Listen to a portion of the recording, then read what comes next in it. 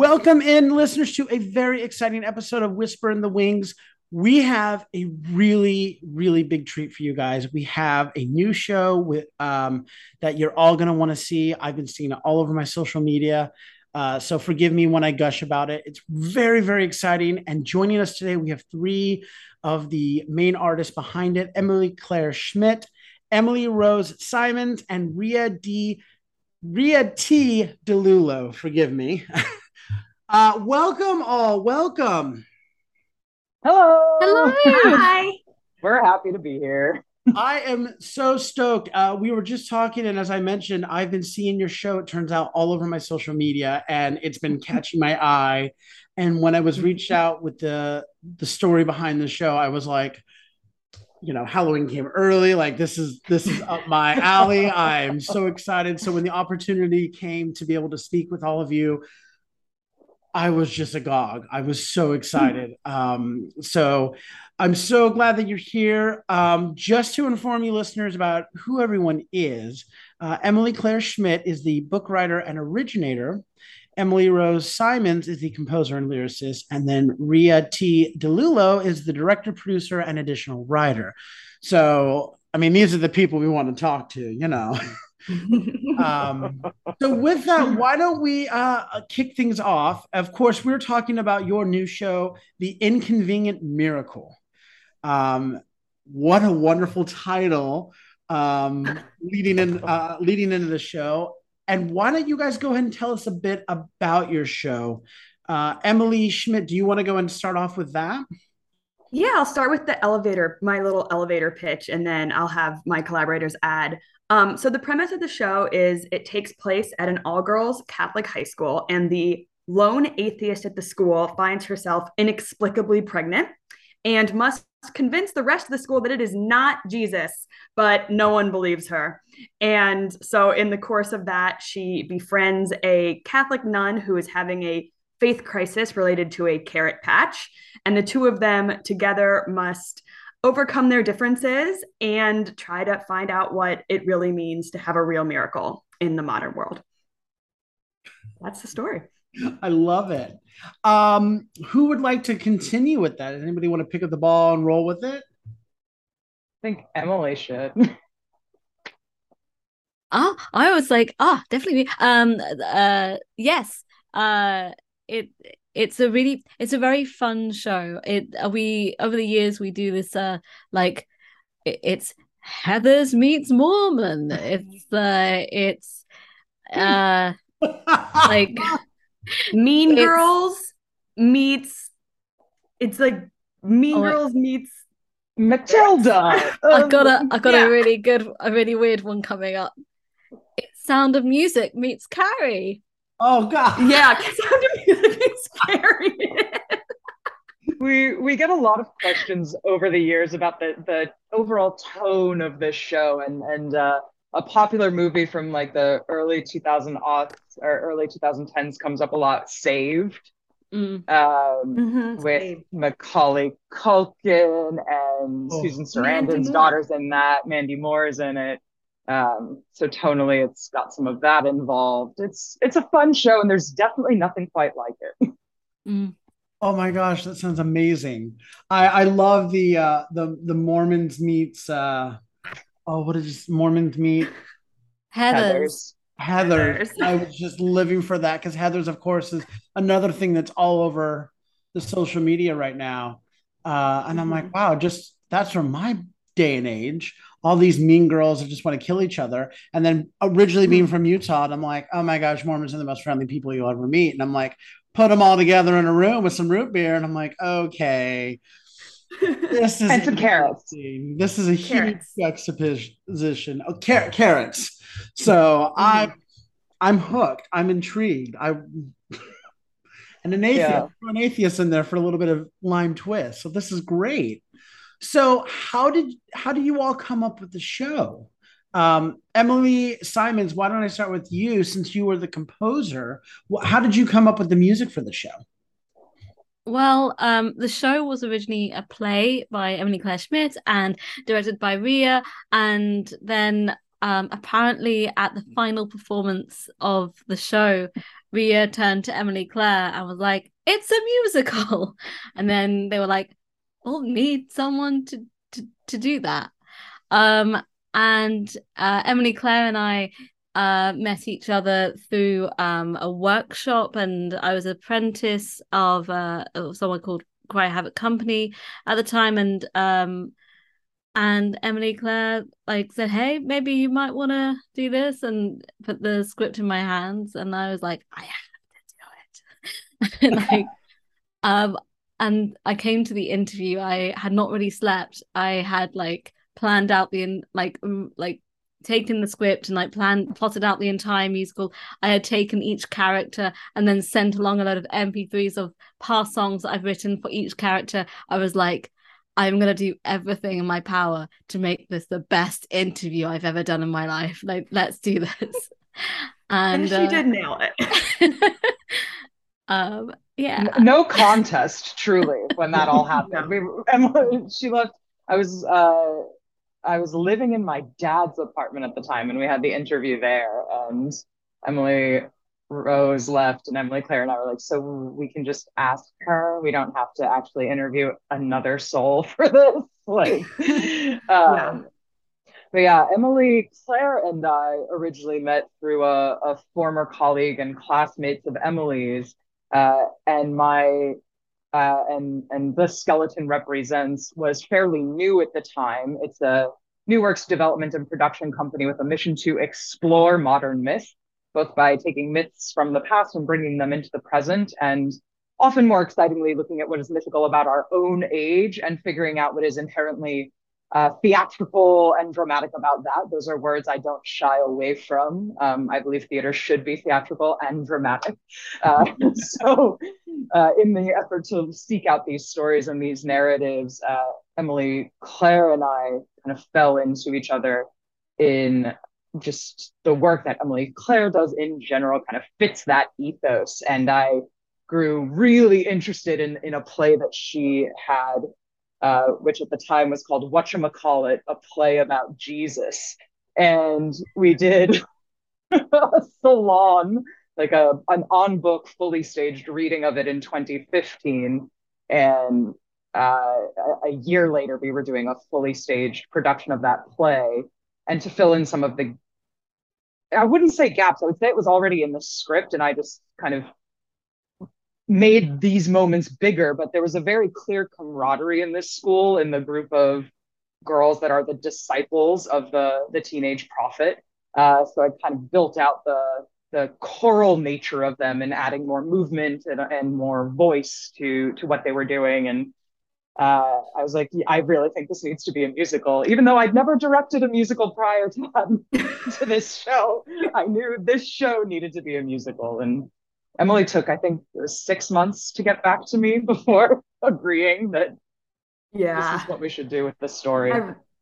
I really had to think on that one. I was like, I don't know about that. But Ria was right, as Ria often is when it comes to this story. And I understood that a musical was a good direction for the show, but I'm not a musician. I can barely read music. I can plunk out chords in the piano. I was like, I have to have someone who's not only good at composing, because obviously you need to have fun, catchy music. I mean, you gotta, but understands the emotional core of this show. And it took me a long time to find someone who wrestles with some of the same questions that I do, when it comes to faith and when it comes to women and all of those things. So when I met Emily Rose, that's when I was like, okay, this is a person I want to give this play to. I'm not going to give it to just anybody. So that was important to me. And I think an interesting thing is the similarities between us, all three of us, and also how different we are. I think that's like this really cool strength of our team. And it's really nice to hear, like, Emily Claire, you were looking for someone who wrestles with the same things, and you found it in a London Jew. Yes. And it's such a beautiful thing. Yes. And a New York atheist agnostic. Like, it's Yeah, we are we not have the same in many ways. We are not the same. I am the only Catholic on the team about this play about Catholicism, but although every time we stage this show, we are, and it's not like being a Catholic is a prerequisite for auditioning, and yet it is surprising how often we end up in the room with people who grew up going to church, who grew up, in the Catholic faith and have chosen to stick with it or not based on their own experiences, and that's just it just goes to show that anybody can find themselves in this work and in these characters.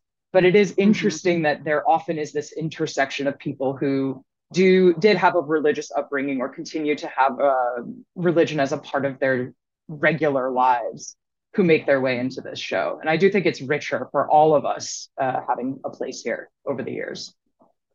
Yeah.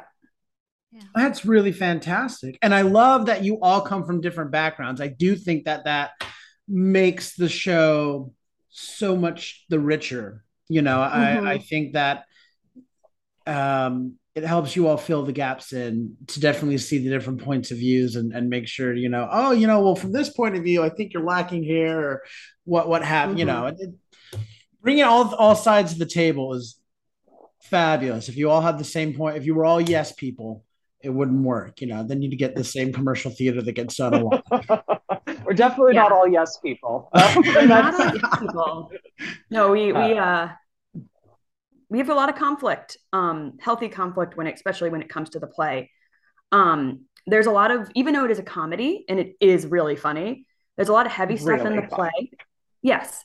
But it touches on a lot of like really important topics. It touches on women's agency. It touches on women's role in the church and religion. It touches on abortion quite a bit, which is something that, we've talked about a lot.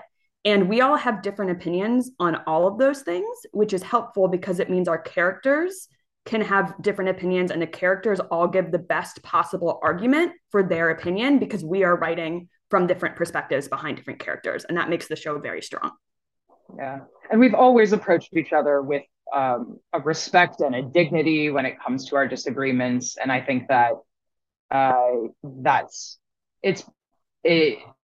what Emily said is it plays itself out really well on stage, that, it's a deeply engaging show. And even though the circumstances might seem specific initially, that it's written for an all-female cast and that it takes place in sort of a eternal, mythical, middle of America kind of place, there are just these really rich perspectives, and every character really presents their best understanding of the world, and it gets challenged by every other person on stage.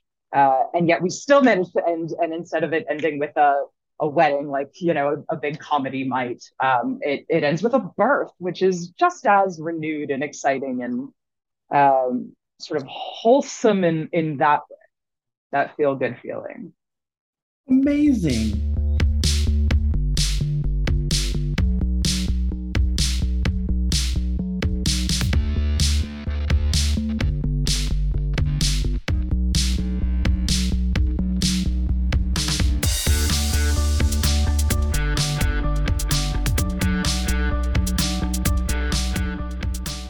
So, what was it like developing the show?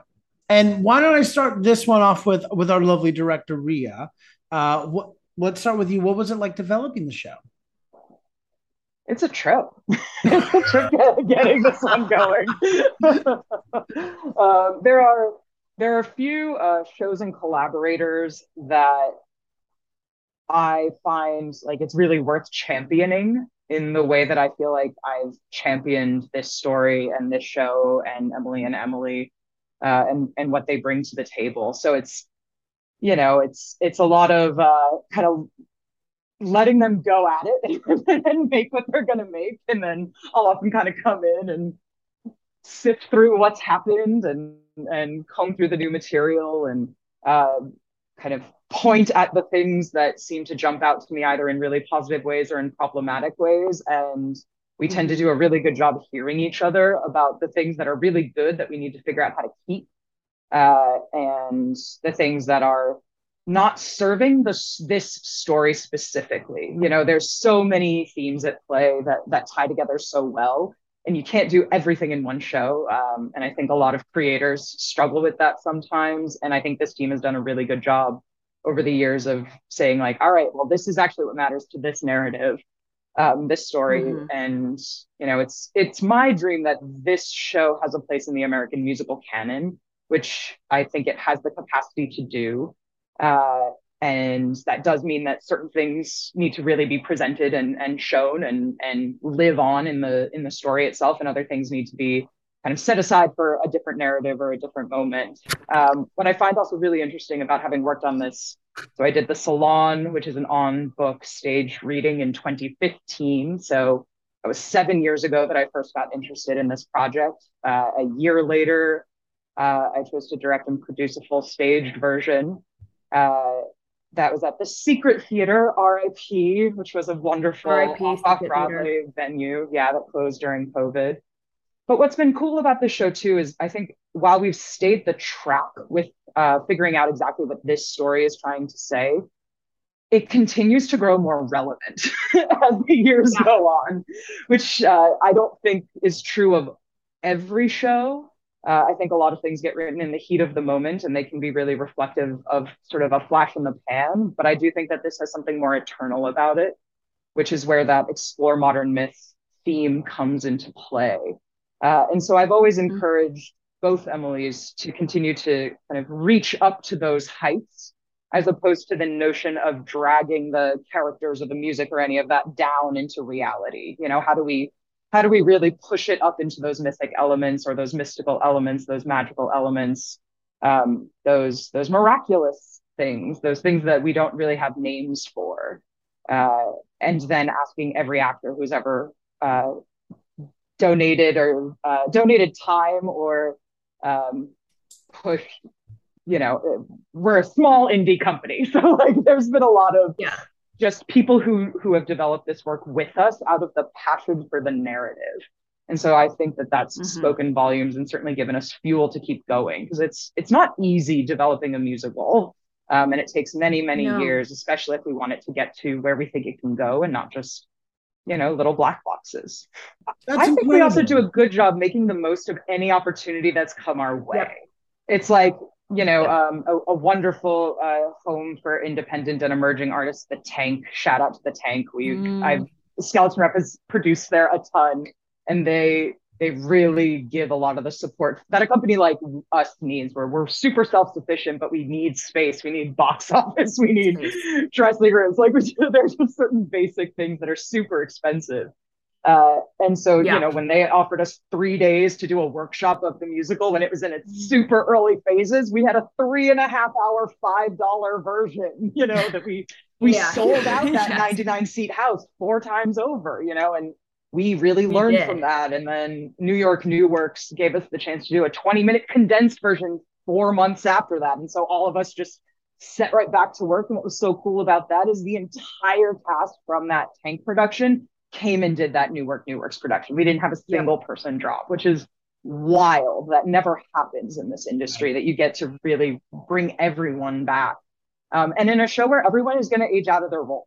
Yeah, because most of the characters are 14 and 15 years old. There are 2 characters that are in their 70s. And that's it. That's what we got. So, it's hard to stay with the cast. It's hard to stay with the roles for a very long time. Which is another reason it needs to become a standard in the American musical canon, because how many shows have roles for young girls and then women 40 years down the line from that? You know, you just don't see that even as an opportunity. I've had any number of the women in working on the show now be like, oh, I want this show up in 40 years and I want to play Sister Florence. I want to play Sister Florence. Yeah, there's so few roles for, I mean, and this is true of musical theater, but it's true of just entertainment in general. It's like, women hit 50 and it's like, we don't know what to do with you in a thing. And it's like, what? You're a witch or a mom? And like, you're a witch or a mom? But no, not in this. Not in this show. You are the lead. You are one of the 2 leads. Well, let me ask you this. What is the message that you, or the thought that you're hoping audiences will walk away with? And let me start with you, Emily Claire. Yeah, what is the message you're hoping they take away? We are smart enough, capable enough, wise enough to create a better world. We do not need to despair over the state of the world we're in, nor do we need to fracture as a society. We do not need to give up on people who disagree with us. We have the ability to make transformative change in a positive way, working with people who are not like us. That is the message I would like people to walk away with at the end of the show. Emily Rose, and what about you? What is the message you're hoping with your music and whatnot? I was listening to that. I would be like, yes, that's it. um, yeah, that I think hopefully people will feel and think how they go about the world. And I think when we were writing one of the many versions of the finale song, I turned to Emily Claire. I was like, oh, because of that line, someone's gonna send a message to their cousin. Like someone's gonna send a message to their uncle that they wouldn't talk to after Thanksgiving 3 years ago, but they'll think, you know what, maybe we can do this. Yeah. Or message a friend or something like that. Yeah. I like that. And then Ria, how about you?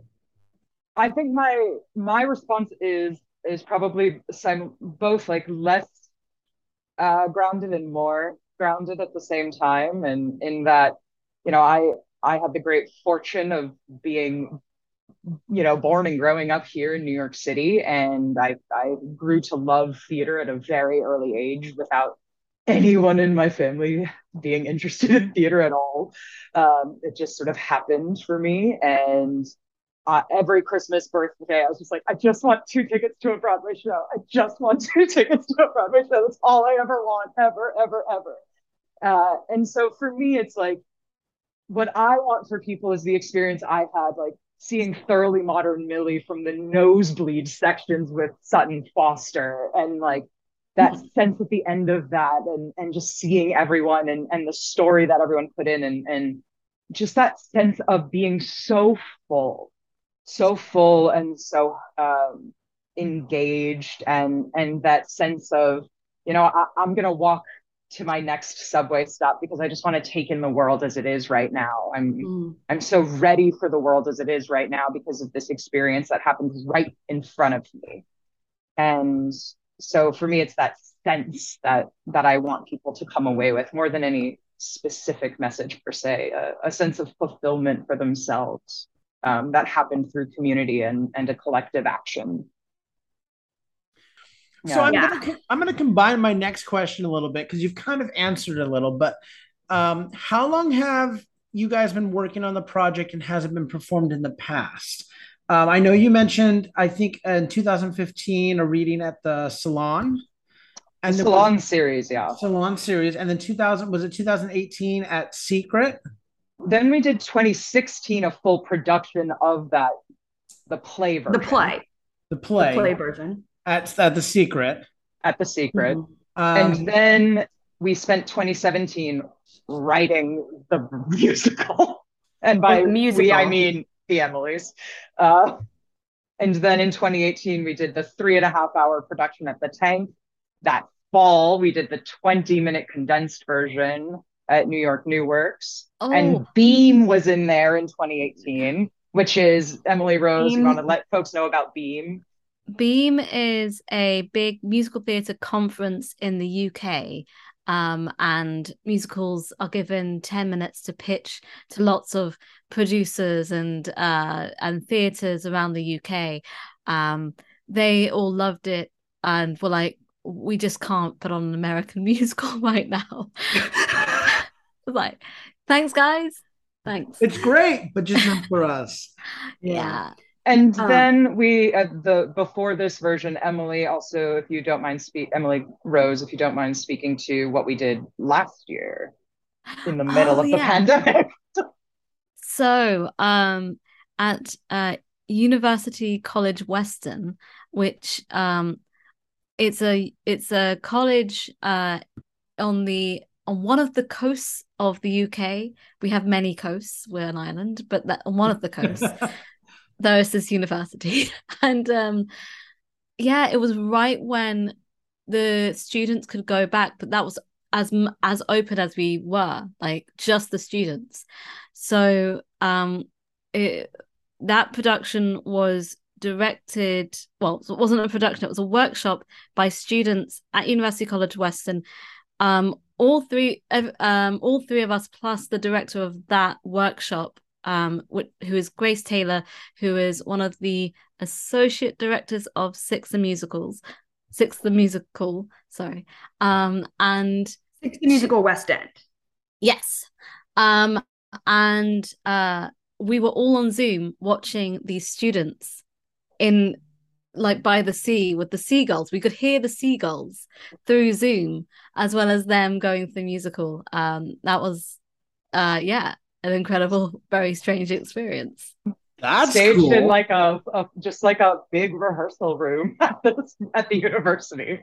But we learned a lot from that, and we got a lot of great feedback, and that launched us into the capacity to do the work that we've done this summer.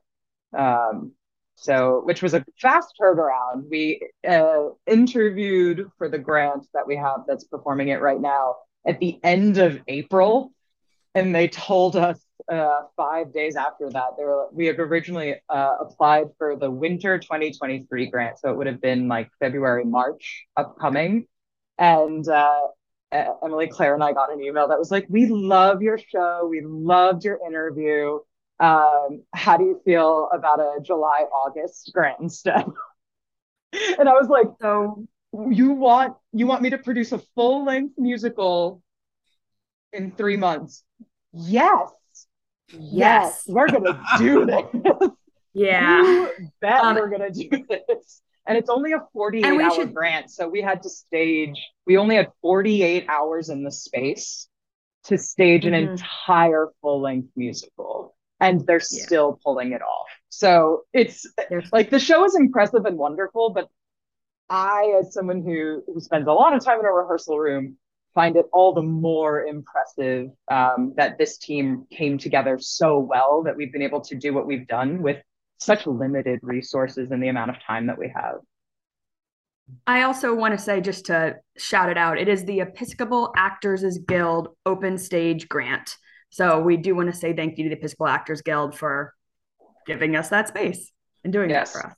And we will also say, while we're saying that, they are above an Episcopal church. They themselves do not have a religious affiliation.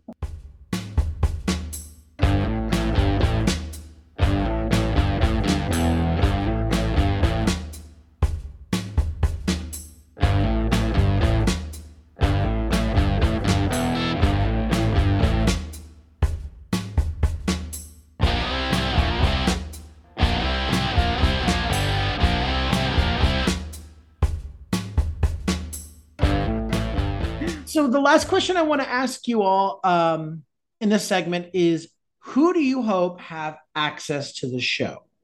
And Emily, Claire, why don't I start with you? I mean, that's a big, I mean, the dumb answer is everyone, but I don't want to say that. I think that specifically, there are so many young women, and also just anyone who's not a man, I'm going to say, who feel alienated from institutional churches.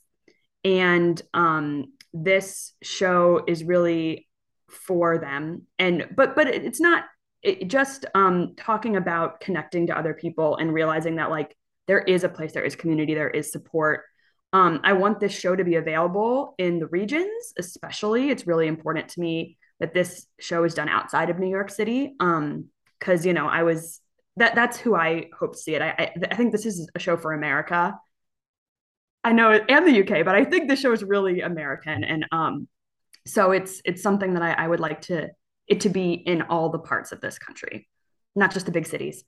Ria, why don't I toss it over to you next? We, in addition to having Broadway dreams for this show and, West End dreams for this show, we've always talked about this show being done by high schools, by colleges, as really a show that works in those contexts as well, especially because Emily kind of touched on this a little bit in her answer, but in those musical theater programs in colleges or conservatories, there we go. A lot of those big musicals that they do are male heavy, and you just gotta, as a female in those places, you often just get chucked in an ensemble if you're not, the right type of mezzo soprano for the one or two female roles that the show has to offer, or if you're not of a certain look or a certain age. And what's cool about this show is for those very female heavy musical theater programs, this show offers a lot of excellent roles in a well-developed script that really, in an academic setting, you'd have the chance to dive into this book, dive into the music, dive into the lyrics. I think I speak with our music director a lot about just how rich the composition and the lyrics are. And, if you're a student and you're studying this stuff, this is a great one to study because there's so much underneath the veneer of this big, fun musical. And so in many ways, for me, the thing that I would love to see is that this gets into the hands of those, not just like the Yales and the Tishes, as much as those are fabulous places and I would love for them to do it, but there are tons of musical theater programs all throughout this country. And the UK was our first testing ground for it. It works really well in those contexts too. Yeah, I think that also speaks to, I can imagine it going internationally to different schools as well. It's also the kind of material to trust young students with, young women with, from teenage years right up, because it's rare to get to play these roles. And also I think it watching the students on the course, even through Zoom, we could see that they, over the 2 weeks that they were looking at this material, that they were going through the story, going through the characters, saying the lines, that they were thinking and growing and learning as people. I think you can gain, if you've got a choice between like Guys and Dolls and The Inconvenient Miracle, your students would get so much more from looking at this material. And also there's no date rape, so it's great. Yeah. That's true. Yeah, and there isn't a villain, right? It's like it's this interest, like the story itself is this super, the three of us are, we're all artists, but we're also all really smart, well-read people. And so it's interesting combining all of that together, in that, our lead Vanessa and our elder lead sister Florence is really a coming together narrative, a buddy journey in many ways, a difference of opinions who come in together as one. But then you also have Abigail, who's the teenage prophet, who very much has a classic hero's journey in many ways throughout it. And so it's also rare to see all of that put together in one place sort of seamlessly. It's got a lot to offer.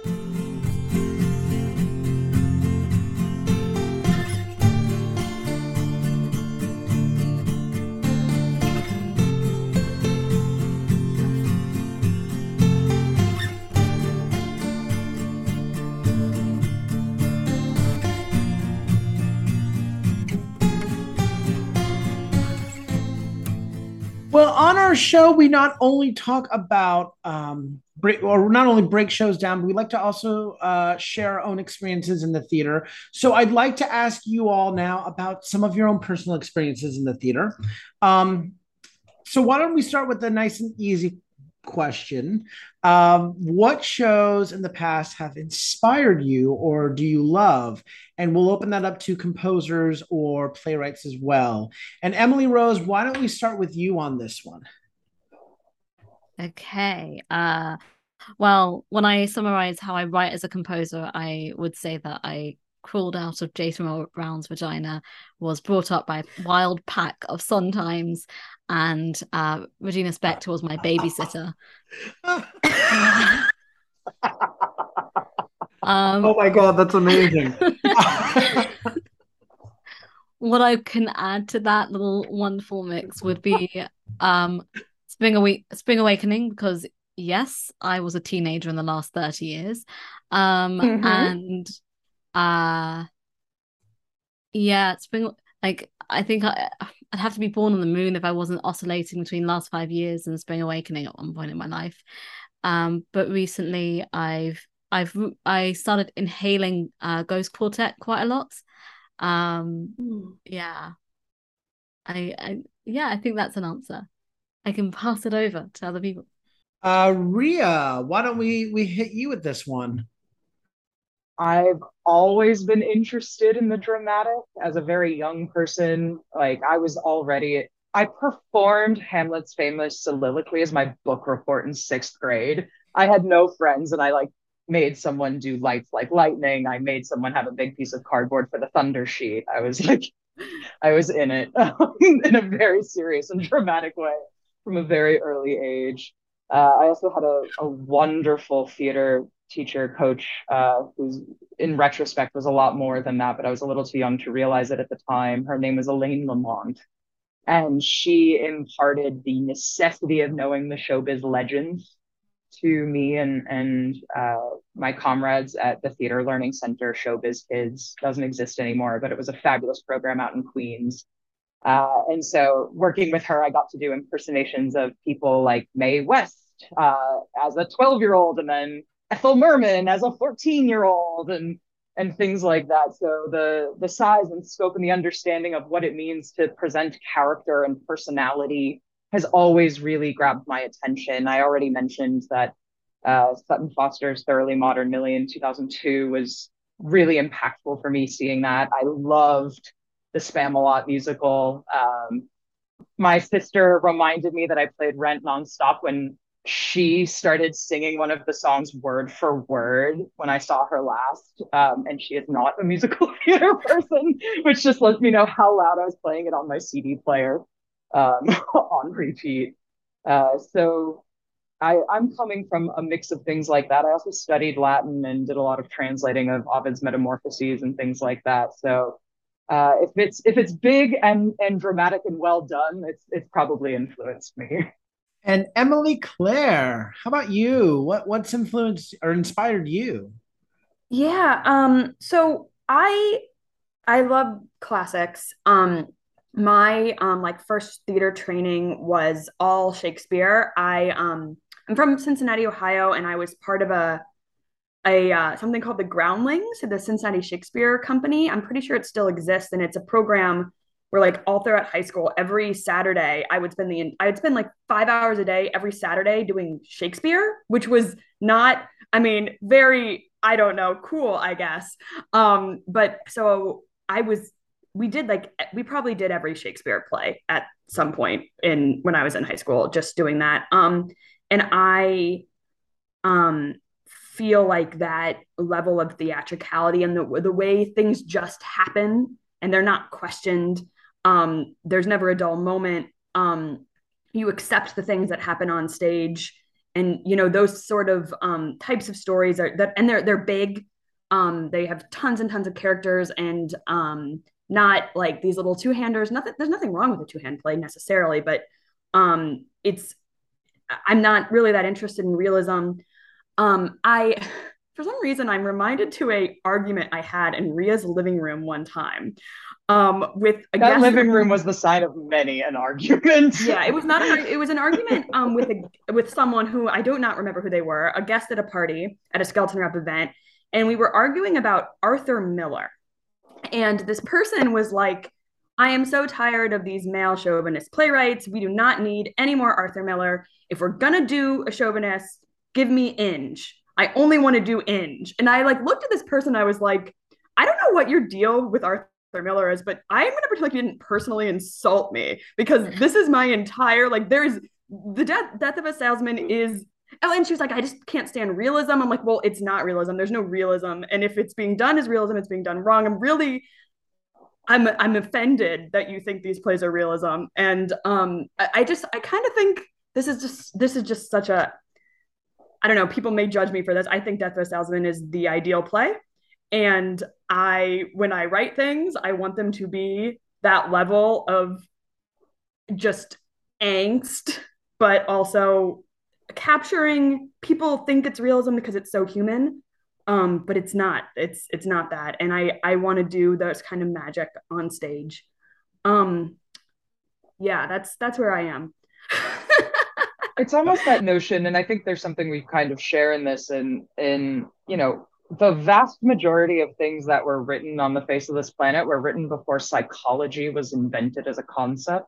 And so, for it to be Shakespeare, these things were like things happen because they must. And that's sort of what pushes the story forward, as opposed to diving into the nitty gritty of any like one perspective, which is mutable in any moment, depending on, any number of circumstances, but just like, this is the circumstance, and this is how this character is dealing with this in this moment in time. And it just so happens that this creates a series of dominoes that produces this narrative that gives people a lot of feelings, a lot of things that language can't sufficiently explain. It must be experienced.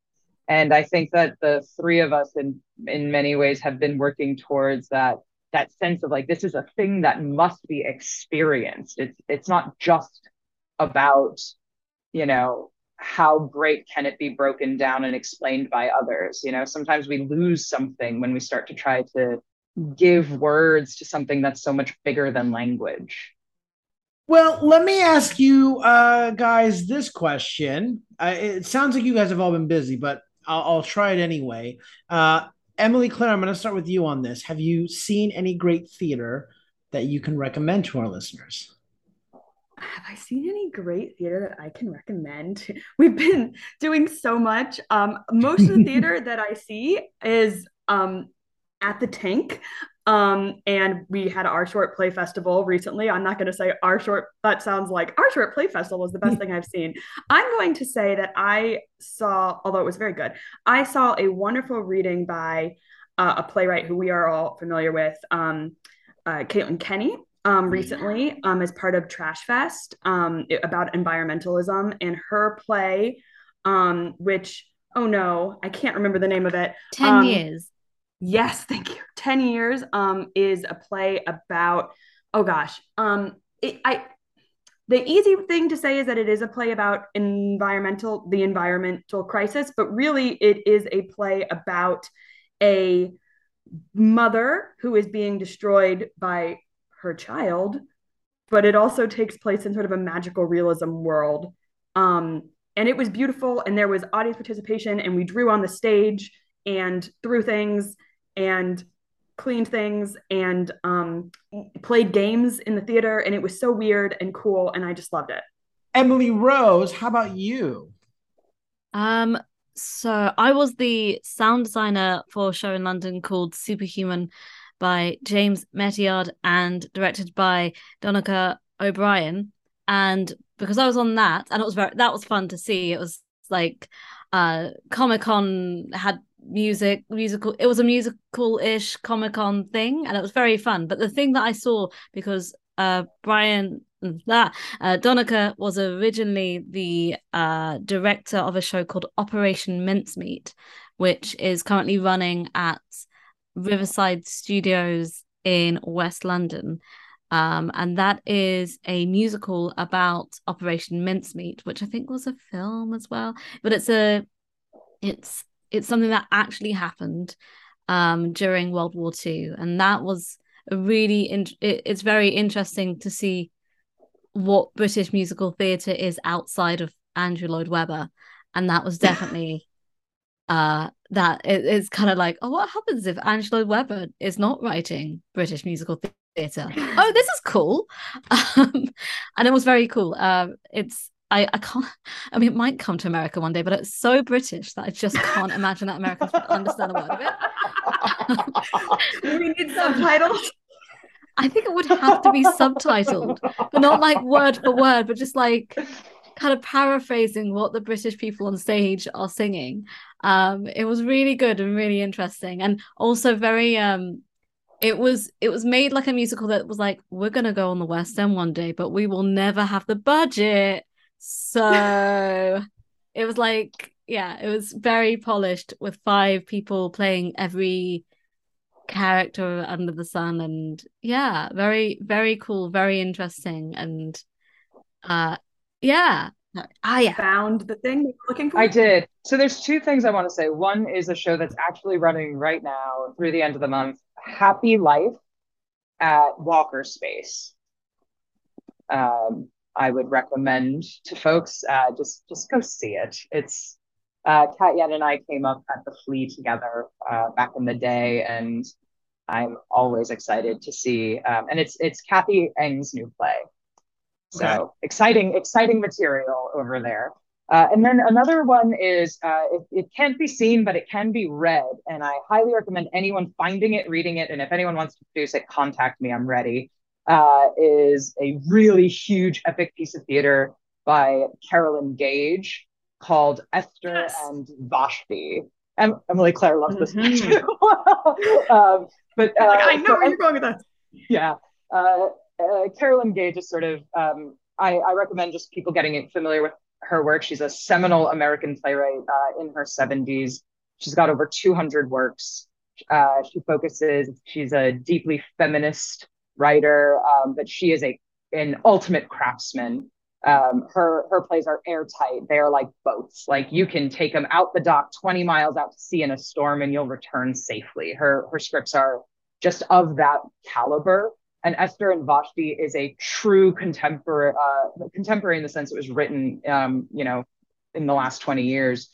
But it is a Shakespeare-style epic reimagining Esther and Vashti, that biblical narrative. And it's for 22 people. We did a salon of it with 22 actors playing all the roles. And it was incredibly engaging and powerful, and even at its 2 hours. Yeah, you can't turn it down. It's amazing. Cut a single one. If you cut a single one, the play falls apart. It's absolutely stunning. It's a reimagining of the Esther story from the Bible, but it is a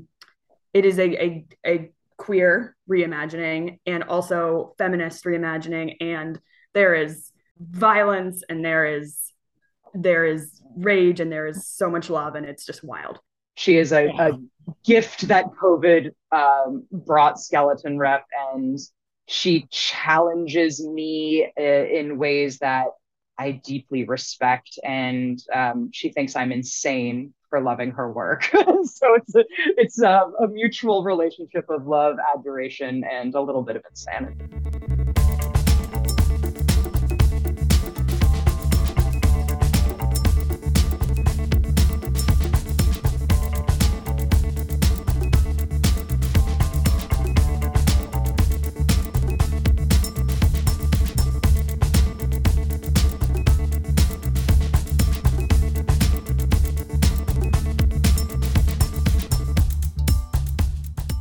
Well, winding things down, I want to ask you all what your favorite theater memory is. And Ria, why don't we start with you? What is your favorite theater memory?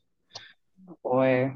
I'm gonna, because I already brought up the Thoroughly Modern Millie story, I'm gonna answer slightly differently. Okay. Which is the Chicago musical movie came out, I think, also in 2002. And so I was 13 years old, and it was winter, and it was the first time I took myself on a date by myself. And so I walked from our apartment on 97th and Riverside to a movie playhouse on 83rd and Broadway. And by myself, I watched the Chicago musical movie and realized that I don't need to be around anyone specifically to feel connected to everything and everyone. And I think in theater in general, when it's done really well, that's the sensation. But I have very specific memories of walking in the snow to go see this show Oh. as a young teenager. And Emily Claire, how about you? What is your favorite theater memory? I mean, this is trite, but the truth is, I saw Lin-Manuel Miranda play Hamilton in Hamilton, and I'm still not over it. That's just the truth. I'm just not over it, and I don't think I'll ever be over it. So that's it. I went. My husband selected that for his birthday present one year, so we were able to see the full original cast. Yeah, so that was it. Finally, Emily Rose, what is your favorite theater memory? It's a tie between two memories of me sobbing in an audience, and the first one is watching Bridges of Madison County with my cousin, and we were sobbing. Like, no one can say anything about that show to me. I sobbed. Go fuck yourself. I sobbed. Sorry for swearing. And the other memory is when I think it was the first time. I don't think I realized how significant it was for me, but like I was sitting in Barrington Stage at the Bill Finn concert that he tends to have with the students, and my song was performed, and it was a big audience, and the song was like really personal. It was about my mum going to see a song that I had written. And I sobbed from the first chord to the last, just like sobbing. It was just such an overwhelming experience to hear someone perform my song at me, surrounded by people. Oh, that's amazing. The first of many, and many more to come. So, your lips to the deity's ears. I'm on it. Let me get on that. I also have a very funny memory of going to see Rocky Horror, a stage version when I was 12, like a full Broadway stage version. As my parents decided the whole family's going for my 12th birthday. My sister was 9 years old. My parents are young and knew I was kind of queer, and they were like, "Oh, Ria's gonna love this." I did. Dick Cavett was the narrator. And the narrator plays like this really elaborate role in this setup, and it was at the New World Stages, so in one of those big basement theaters. And Dick Cavett's riffing with the audience kind of at the top of the show, and he's like, "Oh, and some people brought their 9-year-old to see this show last week," and my sister sticks her hand up. We were in the third row, and she goes, "I'm 9." And the spotlight just swiveled to the entire family.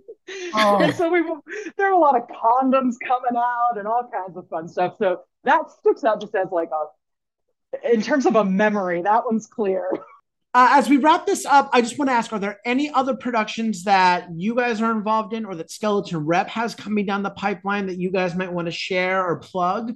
Anyone who wants to jump in here? Emily Rose, go.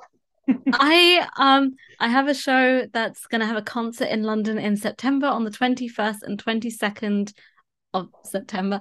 It's at the Other Palace, which is a theatre that used to be owned by Andrew Lloyd Webber, but no longer.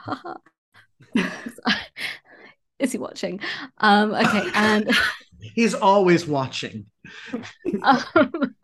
And Confessions of a Rabbi's Daughter is a one-woman musical. It's been performed by Tanya Truman.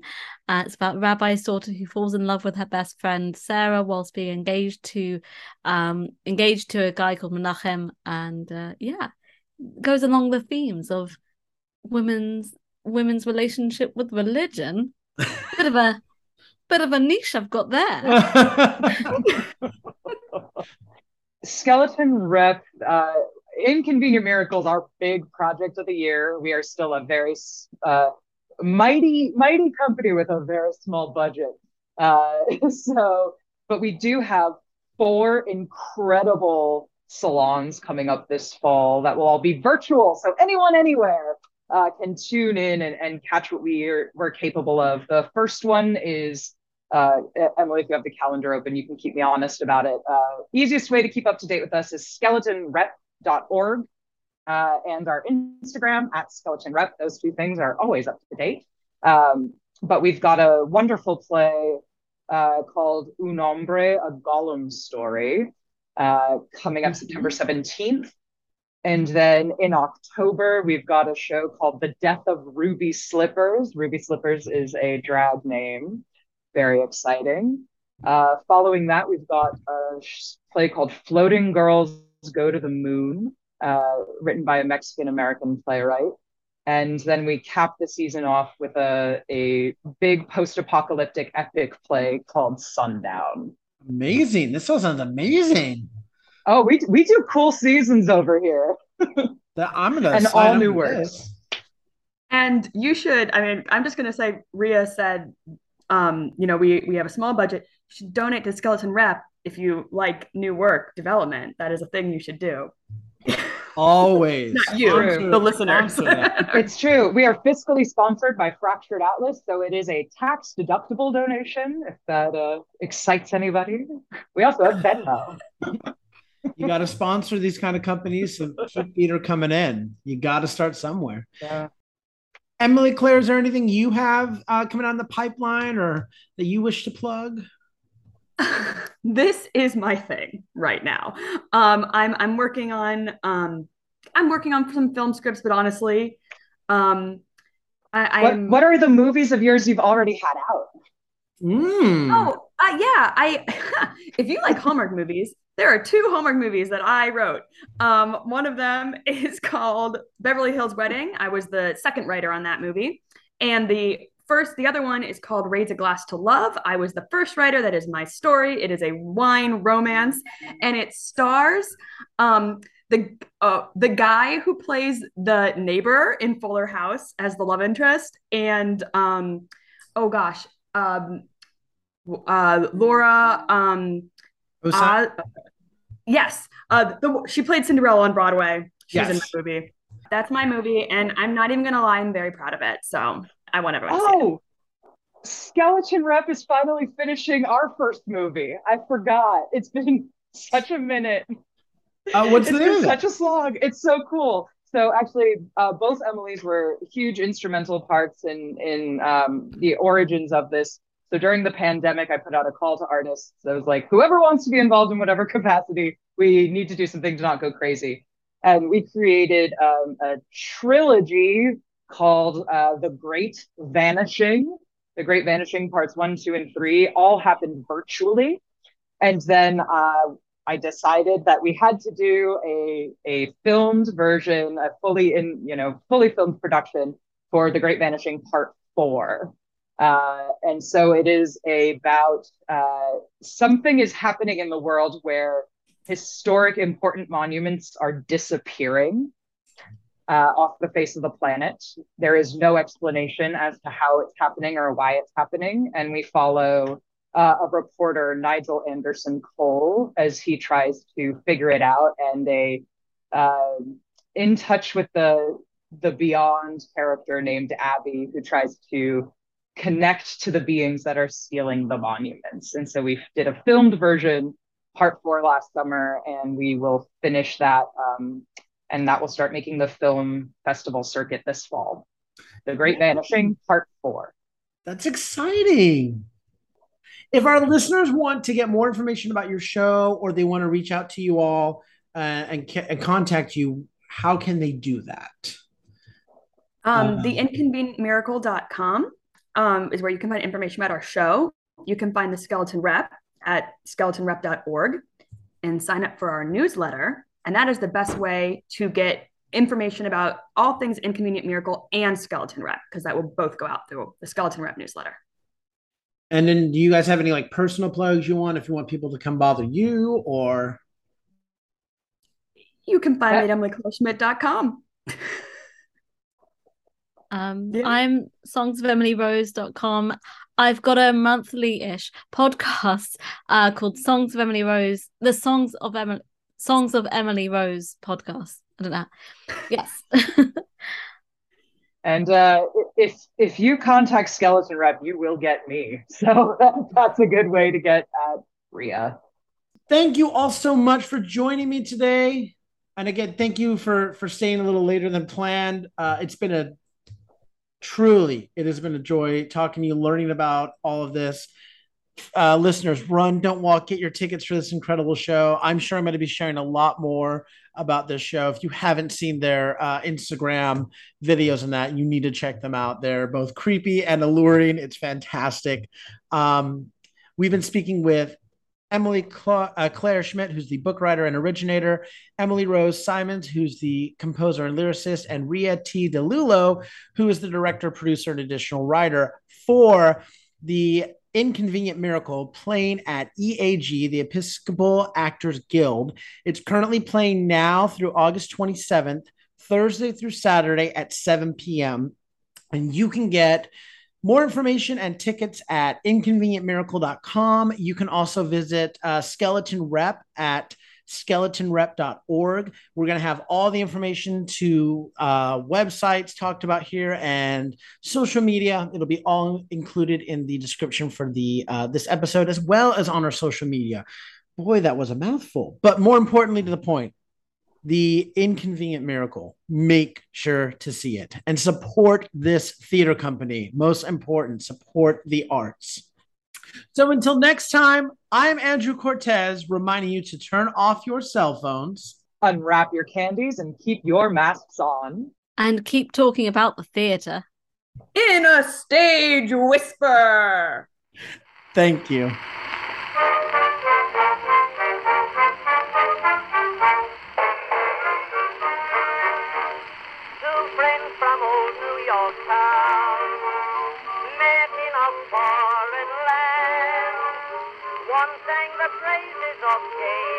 If you like what you hear, please leave a 5-star review, like, and subscribe. You can also find us on Facebook, Instagram, and Twitter at Stage Whisper Pod. And feel free to reach out to us with your comments and personal stories at stagewhisperpod@gmail.com.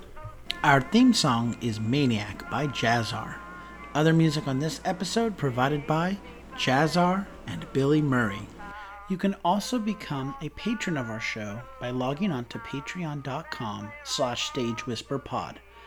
There you'll find all the information about our backstage pass. Thank you so much for your generosity. We could not do this show without you.